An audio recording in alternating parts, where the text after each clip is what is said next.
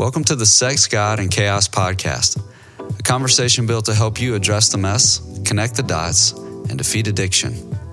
Doing your work matters because if nothing changes, then nothing changes.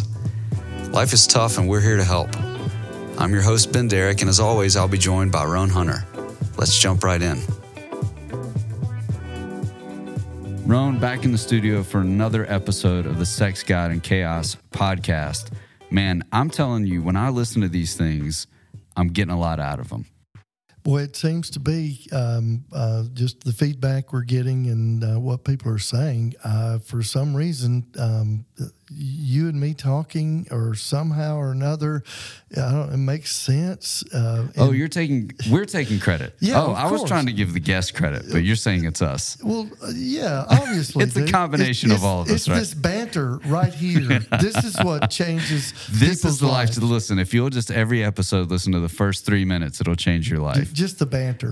Yeah, that'll do it. Yeah, but going back, obviously it's my job to edit these things, so I get a lot of time to listen to them. And I'm like, man, every episode has probably 5 or 6 high points where if you just focused on that for a minute, you're going to become a more healthy person. And I have to imagine that's why most people are clicking on a podcast named Sex, God, and Chaos. Something is lit off in their life and they're needing some help. It feels like we're providing it. I thought it was just guys looking for porn. Yeah, well, yeah, I mean, either way, there are a lot of different on-ramps to this podcast, a lot of avenues, and we don't judge anybody for their motivations. No. We're just glad you're here. You're here. So this episode, we have Alex with us. Alex was actually an instructor in my PSAT module, and which is similar to CSAT, the Certified Sex Addiction Therapist. This guy has a lot of information and has worked with a lot of people in this process, had a lot of smart things to say in your interview with him. Yes, he does. We talk a lot about his book, his recent book that's come out, Emotional Safety.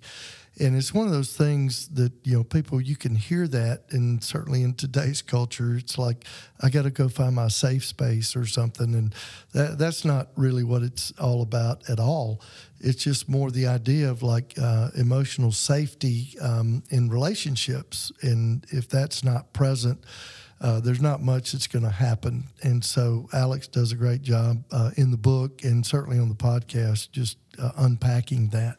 I love the question you sent back to him. Like, okay, let's really define a safe person, because we're always on the lookout for these cultural words that are just flying around because there's so much information out there, especially digitally, so much information. And I've heard this in a lot of social contexts, like, hey, I don't feel like you're a safe person. I don't feel like this is a safe place. And often I'm thinking, what are you talking about? Right? True. So, but we throw that word around, and he does a great job really defining what it means to be a safe person. Mm-hmm. And also to kind of recognize unsafe people. And we have to be discerning when it comes to relationships. And it's not just a married relationship. These are work relationships, family relationships. It's just relationships one-on-one. Yeah, they get complicated, don't they? Mm-hmm. Yeah. Yes. Ergo the reason for this podcast, right? Yeah, here we go. So without further delay, here is Roan's conversation with Alex Avila. Man, today, just special guest. We got Alex Avila with us. Alex is a CSAT, which is a certified sex addiction therapist, and just does tremendous work, and has also just released his new book, and we're going to talk about that. And man, Alex, so glad you could join us and make the time to sit with us and just have a conversation. Yeah, I'm just so happy to be here and love the work that you all are doing to help people understand, this thing called sex and relationships and coordinating that with our spirituality. It's just great to hear what you do and the people you bring on. Absolutely. Yeah, I think you and I may have talked a little bit. I always say I've got 2 certifications in sex addiction, and I are one. However, I really just don't like the term, because it's in some ways it's a misnomer.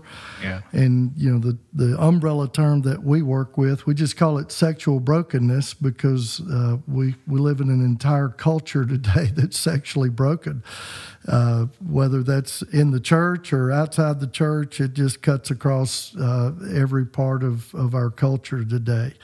And so, man, I would love for just our listeners to kind of hear just a little bit of your backstory and kind of what got you engaged in doing this work.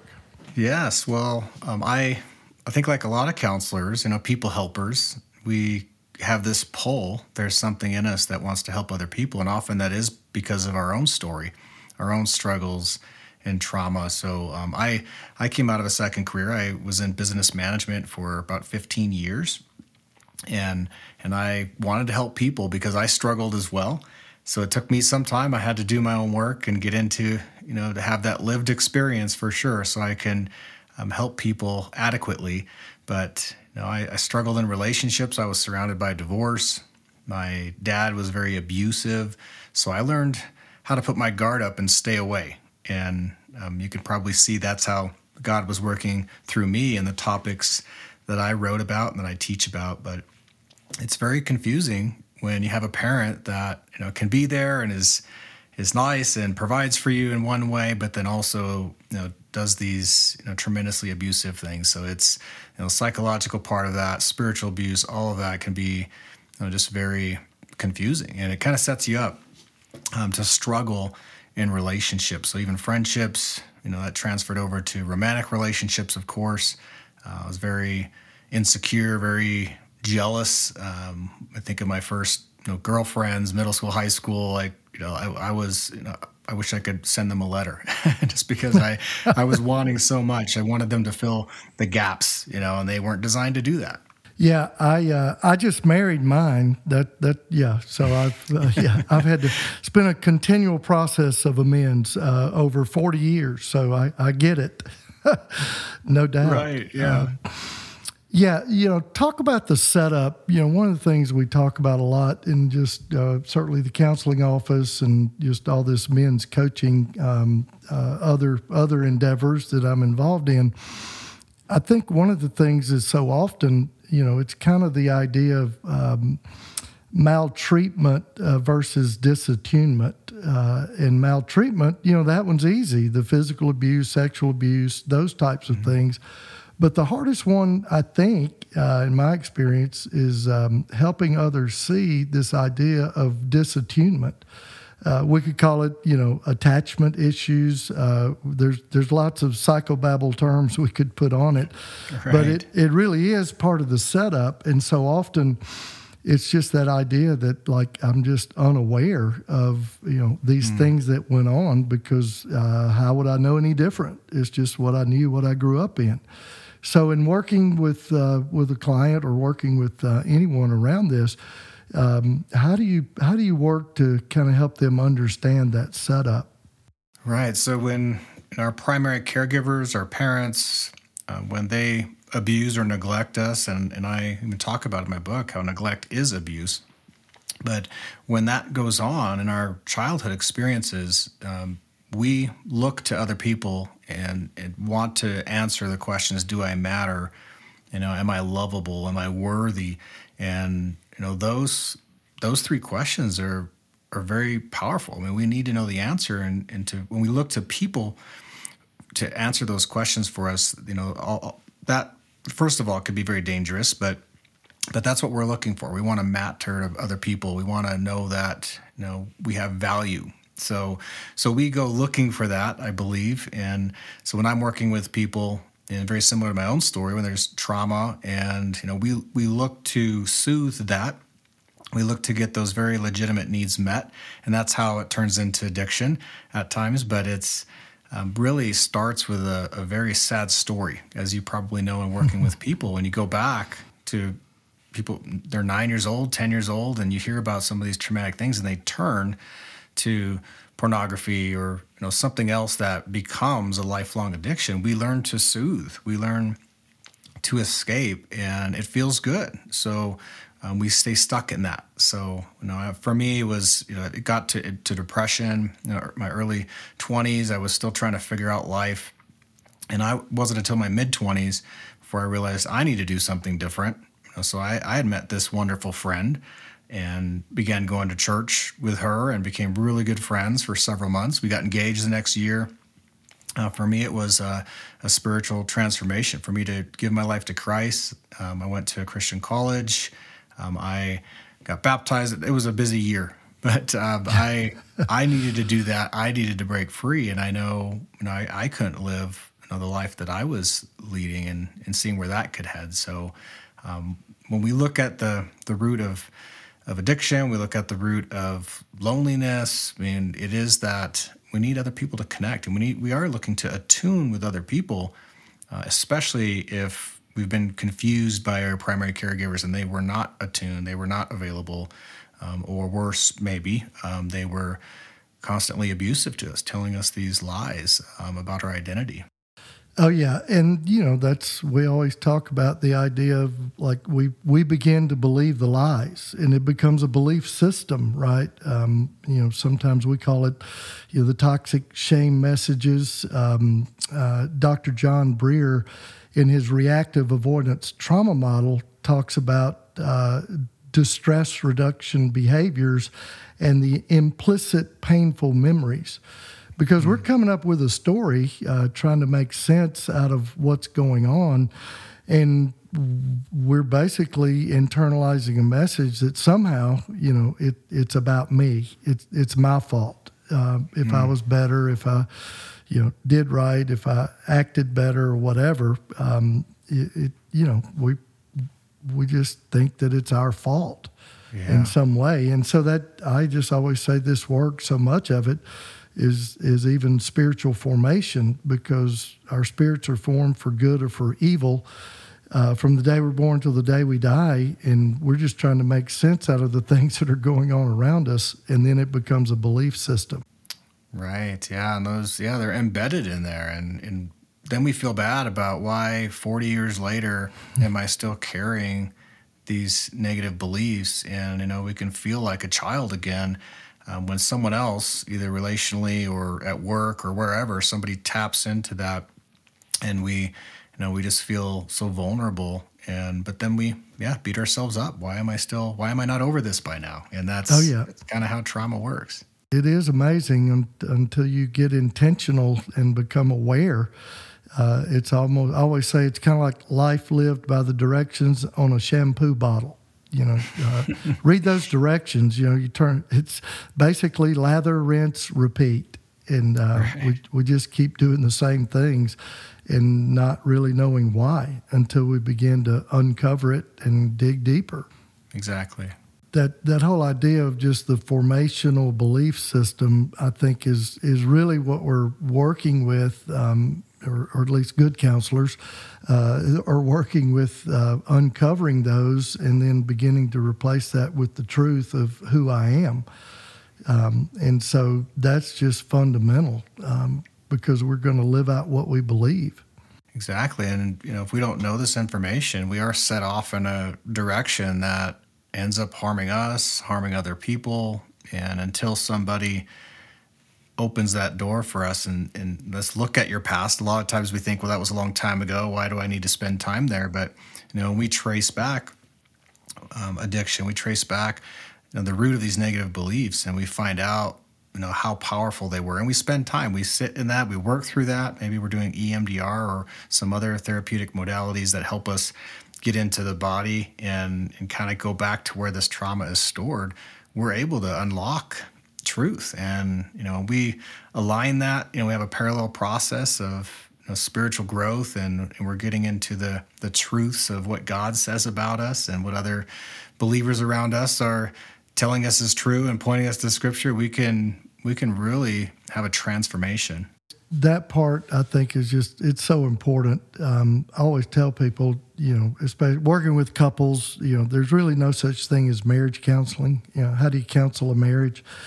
You've got two individuals that hopefully are willing to grow and willing to change and beginning to look at this. And you've heard it, I'm sure. Oftentimes it's like, well, we're just blaming our parents. And I always say, well, it's not blaming, we're just naming it. These things happened. They were facts. And so oftentimes, I think it's that fifth commandment can be a crazy maker, in our English language, honor your mother and father. And it breeds this kind of family loyalty and all those crazy things that come along with that.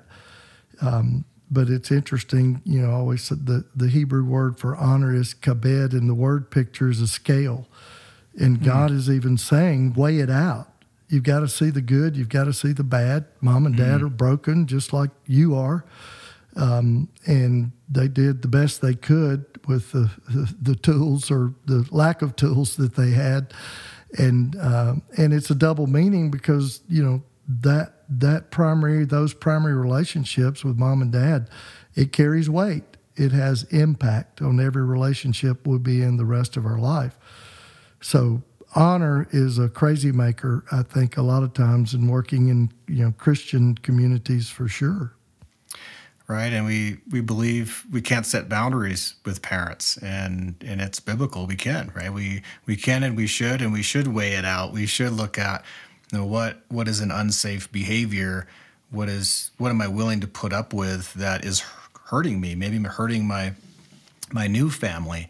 And so when we can do that, we're taking ownership and we are valuing ourselves, and especially if we're lining up what we're needing, what we're asking for with the Word of God. So true. So let's talk about your book that just came out. How long has it been out now? Month or two? About a month. Yeah. Okay. Mm-hmm. What would you say is kind of the main theme of your book? Well, yeah, it's called Emotional Safety, and the subtitle is Honoring Ourselves While Creating Trust and Presence to Experience Meaningful Relationships.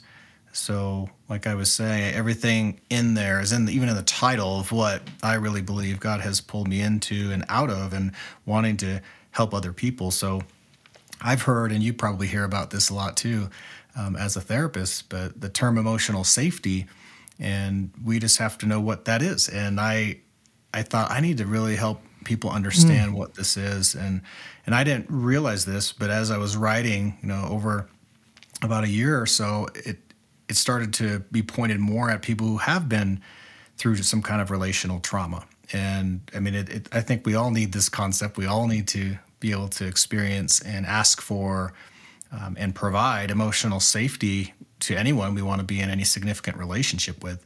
But I was really seeing how the book was turning into helping people who have been through some kind of trauma, again, especially childhood or relational trauma, been betrayed in relationships. There are several chapters that are very specific to helping people create a new trust. I don't like to use the word sometimes restore trust or restore the marriage, because sometimes a lot of couples will say, I don't like what we had. I want something brand new. So, amen. Yeah.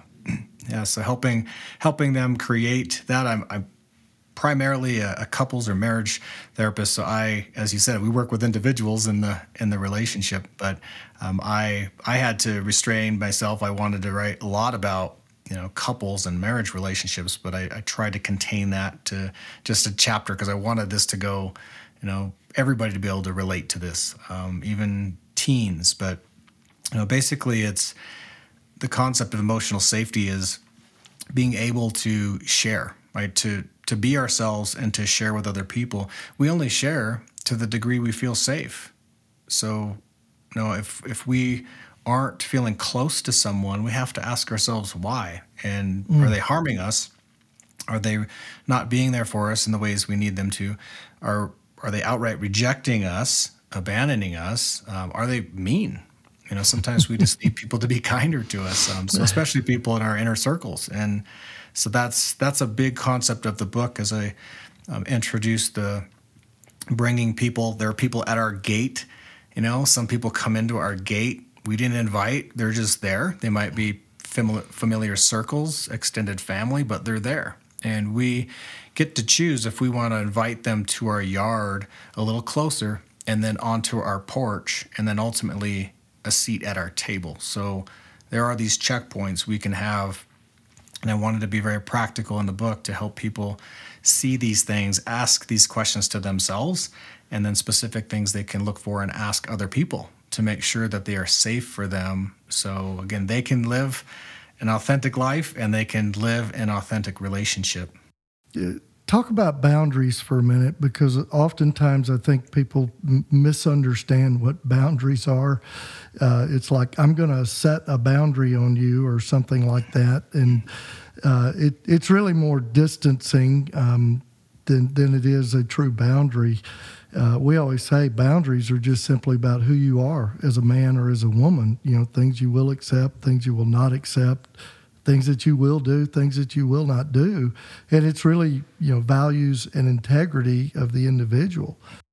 Right. So it's important to have those. It is taking responsibility for ourselves. And I think as Drs. Cloud and Townsend decades ago started talking about, I guess it's where I end and where you begin, right? So if we don't know that line, there will be people that will cross that line. And if we allow that, maybe we don't even see that. And that sometimes is their behaviors. They're minimizing us. They're neglecting us. They are being verbally abusive. They could be doing a lot of things that, they cross our boundaries, but that gets our attention. And anytime something like that gets our attention, we need to pay attention to that and ask ourselves why. So when we have a boundary, it's not always a wall to keep people out. It could be a gate. We might let people into our yard, and that's okay, but we're not going to let everybody who's in our circle into our most private places, because that's where we're most vulnerable. That's where they can do the most harm. So we have these different checkpoints where, I can tell this person, this story, this personal detail about me, but I'm definitely not telling that person. And it might be still a friend or family member, but I know if I told this person that, they're going to use it against me. I'm going to feel less than. So I know having these, even emotional boundaries with people will help protect me. And so that's honoring ourselves. And we, of course, don't want to cross other people's boundaries. And I don't think we sit down and say, okay, here are my boundaries. What are your boundaries? Let's see if we can make this relationship work. Maybe that should be one of those criteria in a dating website or something, right? List your top 10 boundaries. But, that would be great. Yeah. Yeah. So sometimes we don't even know until we cross them. And that's okay. We're human. But when we do cross a boundary or someone crosses ours, if we have some sense of safety in that relationship, we can have a conversation about it. And we can just say, what you just did right there really hurt. And let me tell you how. And we can't just hope or expect that they won't do it again. We need to ask them and tell them, don't do that again, right? Here's what's going to happen. And I can't stay in the relationship, or I can't spend time with you if you're going to do this, right? As long as you're being unkind or you're doing these things that are harming my trust, I can't be vulnerable with you.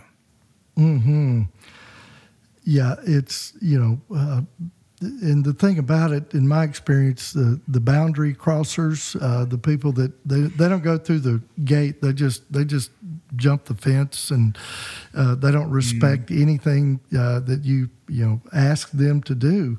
What do you do with those people? How do you deal with that? Yeah, and like I said, nobody's perfect, and I wanted to be very careful in the book to distinguish between what is an unsafe behavior and what is an unsafe person to me. So we all do unintentional harm. Again, we don't have the rule book or the boundaries list for everybody around us. So people that are open, I think that's the main difference between an unsafe person and an unsafe behavior is they are open to hearing how they've hurt you, and they're willing to change. It bothers them to hurt you. They don't want to see you hurt because they love you. They care for you. And so unsafe people, these are people that are driving the bulldozer through your gate, right? They're in your yard. They're trying to jump on your porch, and they're not asking permission. They're just doing it. So when people do that, I think we deal with them in a different way, and we have to be very clear. And, if somebody is doing narcissistic behaviors, if they're really minimizing, they're really trying to have power over us, we have to ask ourselves, can we be in relationship with this person if we have to be? Sometimes we can't get out so easily. We have to change how we interact with them, how we respond, because we, again, can't be vulnerable. So we start putting these layers on of protection, which sadly, that's going to inhibit any sense of closeness. We're not going to have intimacy with any friend or marriage partner, or anybody that we have to stay guarded around. So, there's some work to do, but we have to empower those people that are being manipulated, that are, on the other end of gaslighting. They're on the other end of blame shifting, especially betrayed partners.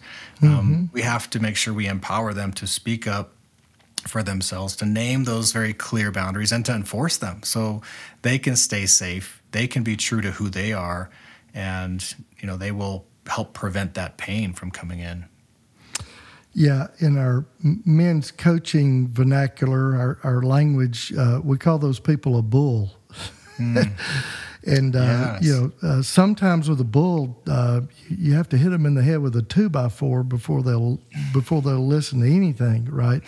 I don't mean that literally, but I mean, you've really got to be direct, and you're probably going to have to state your boundaries about who you are and what you'll accept. Not just once, but if it's someone that you have to be in relationship with, eventually you can tame the bull, but it takes a lot of hard work. It's exhausting, right? Because we have to do the work. We have to be clear and consistent and protecting ourselves. And if they're not responding, they're not adapting, they're not changing, and we have to keep doing that. It's just so emotionally exhausting. Oh yeah. So talk about just the characteristics of a safe person, because I think a lot of times we may say that in passing or talk about it in counseling, but just, practically speaking, what's a safe person look like? A safe person is someone who is present with you. So when someone is emotionally present, they show up, right? They show up with their whole body. They're giving you full attention, and they're communicating to you just by showing up that you matter to them. Answers those questions. I matter. This person cares for me. So when we're being safe for others, we're doing that. We're not looking at our phone. We're not easily distracted. We are present with our whole body, our body language, our eyes, if it's culturally appropriate. But our body, everything is pointed toward them, saying that I'm here and I care about what you say, even if I disagree. Right? Validation is important, and validation isn't a stamp of approval saying I validate everything you just said and I completely agree. It just means I care enough to keep listening, and I'm present with you because you matter to me, because I love you, and that's the most important thing. It's not that we agree. It's not that I have to align with everything that you are doing. So first of all, it's how we show up to people. And, of course, we're the obvious things, right? We're not gossiping about them. If we're a safe person, we're not judging them. So they feel accepted by us. They can be themselves. They can let their guard down and be vulnerable with us. So this as a clinician. And when people can tell you this, I never told this to anybody before. Oh, yeah. And then I just get the goosebumps right away because something sacred is coming. And so anybody that can tell you that, that's a great indicator that, wow, I must have done something there. What am I doing to allow them to go to this deep, sacred place? They've never gone before, and they're telling me. So we don't have to be a therapist in order to hear that, but if we have had people come to us and share deep things, and not premature deep things, and they just met you and they're unloading on you. I mean, sometimes your presence, is going to be that invites that. Right? There's something about you that invites that, so people will share. But it's just really how we show up, and how we're responding. Are we accepting them by loving them for who they are, and not what they do sometimes? Not that they do little things that annoy us, but at a core level, we love this person by how we show up, by, how we're validating them, by how we care about them. Mm-hmm. Yeah, and it's those people that you meet at Walmart, and they begin to tell you their life story. We would say they have very loose boundaries, right? You go. There's difference, right, between loose boundaries, rigid boundaries, and what are healthy boundaries. And right. Yeah, that's a part of it too. It's this idea of emotional safety is so important, and just practically speaking, again, just creating safety from a practical standpoint. Let's just say if in a relationship where there's been betrayal, one of the things I often hear is like, when will she ever trust me again? And I often say, well, I think she'll let you know, and your job at this point is like you've got to create safety. So from a practical standpoint, what would be ways to create safety in a relationship? For a betrayed partner, what the first thing they're trying to do is protect themselves, and they can't be responsible. They don't know what you're going to do. They can't predict if you're going to hurt them again, if you're the person that betrayed them. So they have to take that responsibility themselves. So anything we can do to take that off their plate, we're creating ease and safety and peace. And that produces confidence and the capability of building trust again. So if a big thing that I teach men, I run men's sexual recovery groups, relationship repair, all that. But I talk about being more forthcoming, initiating. Don't let your wife have to track you down for a check-in just to see how you're doing, if you're doing your recovery activities. And so be initiating that will help build trust. And so communicating, as I mentioned, listening is loving. So one of the best things they can do is listen, but they have to say something too. We can't just say, I don't know. That answer I hear over and over again is just very hurtful for a betrayed partner who's needing to hear something, that you're doing something different to help reassure me that you won't do this again, this behavior that harmed me. So, give me something here. So to rebuild that, to build trust, we have to be consistent. Words and actions demonstrated over time. They have to be sincere. You're using your own words. That's how you really can tell someone's doing the work, their own work, is that they're listening to podcasts. They're going to therapy. They're going to groups and support groups, and they're reading, and they are really demonstrating that they're doing the work. But now it needs to come out in their own words and show that they're changed. Something's different about them. And we see that with humility, right? If we see humility, if we see them surrendering, if we see them, giving the signs that, okay, I don't have it all figured out. I have to keep working here. I have to keep learning. And they're taking ownership, and they're validating, they're listening. They are creating a sense of safety that needs to happen before trust can happen. If they don't build safety, they're not going to build trust, and they're not going to build intimacy. Oh yeah, I always Proverbs 3, 5, and 6. The wisdom chapters, the wisdom book. Yeah. It says, "Trust in the Lord with all your heart, and lean not on your own understanding." But that Hebrew word for trust literally means safety and security.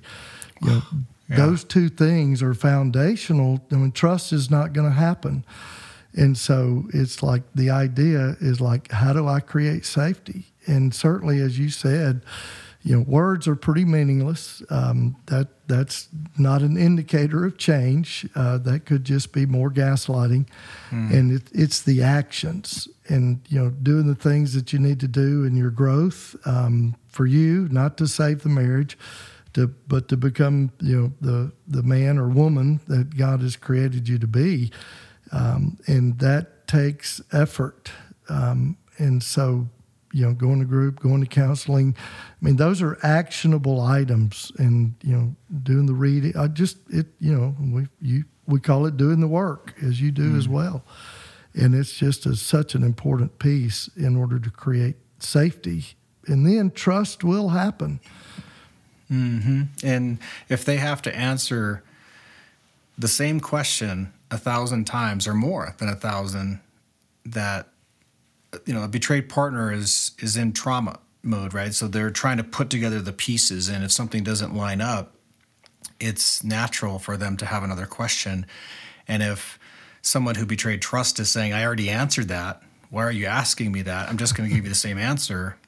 So defensiveness is going to break down your trust that you've worked so hard to build. So we have to set the expectation that, if we're trying to build trust after, some very harmful behaviors we've done to our partner, we have to prepare to answer that question 1,000 times or more, and to know that they need reassurance and they don't believe us, because we messed up in a huge way. So it's going to take some time, and we have to be in it for the long haul. Mm-hmm.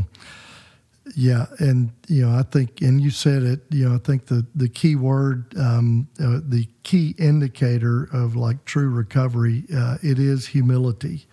And boy, if that element is missing, it's like danger, because that's someone that's probably on track to do something again. Not that it's about perfection, but certainly honesty and transparency and humility are keys in this process of rebuilding trust. Absolutely. Man, just love the conversation, and I could do this all day. It's just so much fun. So if somebody wants to get in touch with you and they want to get the book, just tell us where they can find you, and tell us how they can get your book. Sure. So best way to learn about me and get in contact is my website. So it's my name, Alex, and then my middle initial A, and then Avila, A, V as in victory, ILA.com. And you can find my 3 books on Amazon. And I have those resources there, and I have an online relationship course. I offer counseling, coaching, so I'm doing groups, some online classes for men, but you can reach out to me, get in contact with me through my website. Awesome.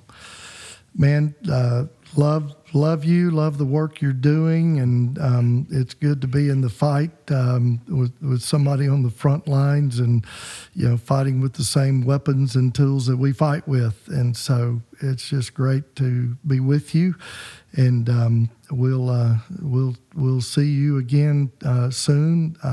Certainly at the ITAP Symposium next year. Looking forward to that. And you're actually doing some of the training now for CSAT, or I know you're doing the PSAP training as well. And so, man, you have so much to offer, and so appreciate all that you do. Great to be with you. Yeah, I really appreciate working alongside you as well. And I love that program. Pastors are being trained to spot some of this, to help people on the front lines, and it's wonderful. So I've appreciated that through ITAP, and I look forward to seeing you again soon. So thank you for all you do, all the wonderful work that you and Eva do, that is really transforming lives. So it's an honor to know you, and to be fighting with the same weapons. It's awesome.